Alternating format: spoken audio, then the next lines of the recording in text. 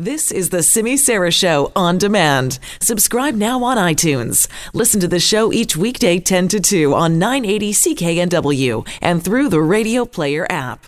Well, today we're talking about major changes when it comes to dealing with vaping in BC. This province aiming to become the first in Canada to deal with what has been called this public health crisis. We heard earlier from Health Minister Adrian Dix, Finance Minister Carole James, Education Minister Rob Fleming on the 10-point plan the province is instituting. Let's get some more details now with the help of Adrian Dix, BC Health Minister, who joins us now. Thank you very much for being here. Great to be on the show, Simi. Now, Minister Dix, big question that I had when I heard all of this, will any of this impact online purchases? Because that's where a lot of people buy their product. That's right, and that's a concern.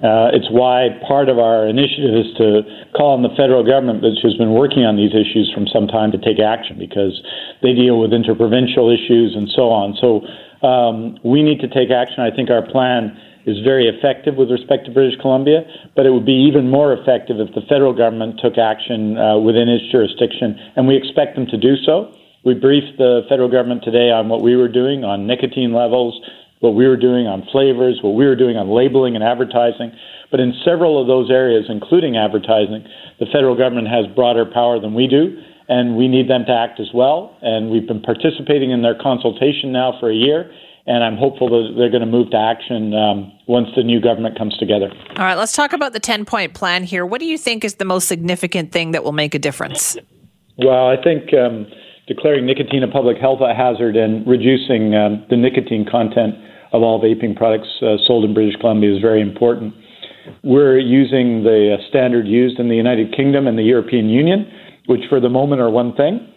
And that standard has led to lower youth vaping rates in those jurisdictions. It's less addictive and therefore less dangerous and less harmful to young people, who are attracted, I think, by two things principally, or three things principally, as I say. One is nicotine, the other is flavors, and the third is the fact that, frankly, the message has been unclear from the community as to whether these are healthy products or not healthy products. Our message is pretty clear. If you're not a lifetime smoker or you're not trying to get off a smoking addiction, don't vape. So which flavors are going to be limited? You talked about that, making sure the ones that are targeted to youth are no longer sold, but which flavors are those? Well, a critical question on that is firstly this. Right now, under the current system, which was put in place in BC in 2016 and is supplemented by the national system in 2018, that current system, vaping products can be sold in about 90,000 retailers. What we're saying is flavored products will only be able to be sold in adult-only retailing stores, essentially adult-only vaping stores.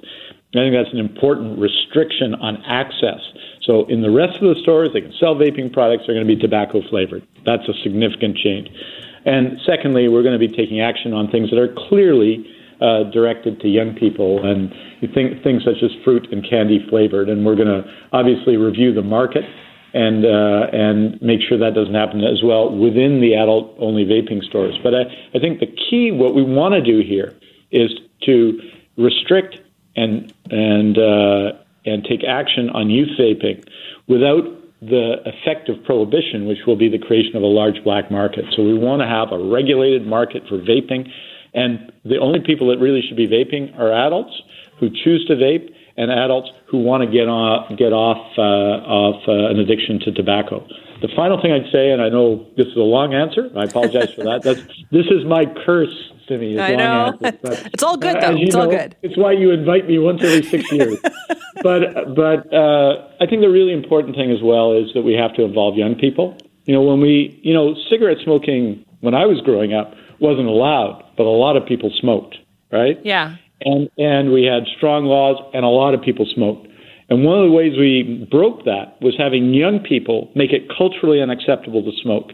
And so that's why we've created an advisory committee on youth. That's why they're going to inform our efforts on social media and other efforts, because I think youth can also tell us what the best techniques are to convince other youth not to vape. Okay, so if you're an adult then, what kind of impact will you feel from this?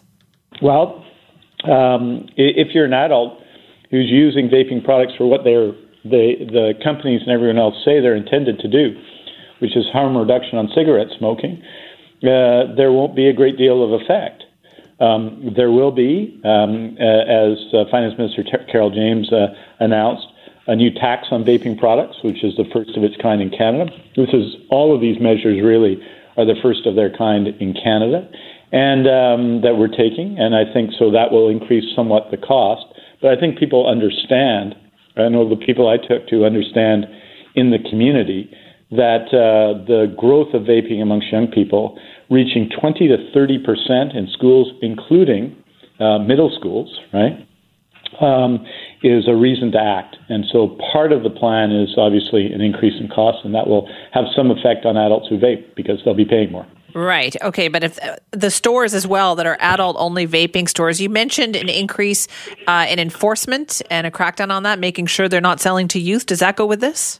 Yeah, but I think one of the problems we have now is the current legislation, the current regime for selling vaping products in British Columbia, really it just enables the sale, right? There's no limitations on who can sell the products. I was just by a grocery store today, saw one, which was for the first time offering vaping products for sale. So limiting it to adult-only stores is important because it means only adults are in the stores. That's not the only way. We know young people get product from other people, including from adults. But I think it's one way to significantly control it. There are in the hundreds of adult vaping stores in the province, which makes it also easier to work with them and easier to regulate. And they're interested in that now. If you're in the adult-only vaping business, I think in general you'll be supportive of this kind of initiative, which essentially reinforces the legitimate industry. All right, listen, thank you very much for your time. Hey, anytime, Simi. Take care. Eh? Thank you. You too. That is Adrian Dix, the health minister, expanding a little bit more on some of the announcements made this morning in regards to this crackdown on youth vaping in the province. A couple of very significant things that he said there. I was curious about online products because there's been lots of chatter about that online where people are saying, well, wait a minute, a lot of this stuff is purchased online. How will any of this impact that? That, as you heard Minister Dix point out, is a federal responsibility, which is why they are working with the federal government and encouraging them to crack down on this as well.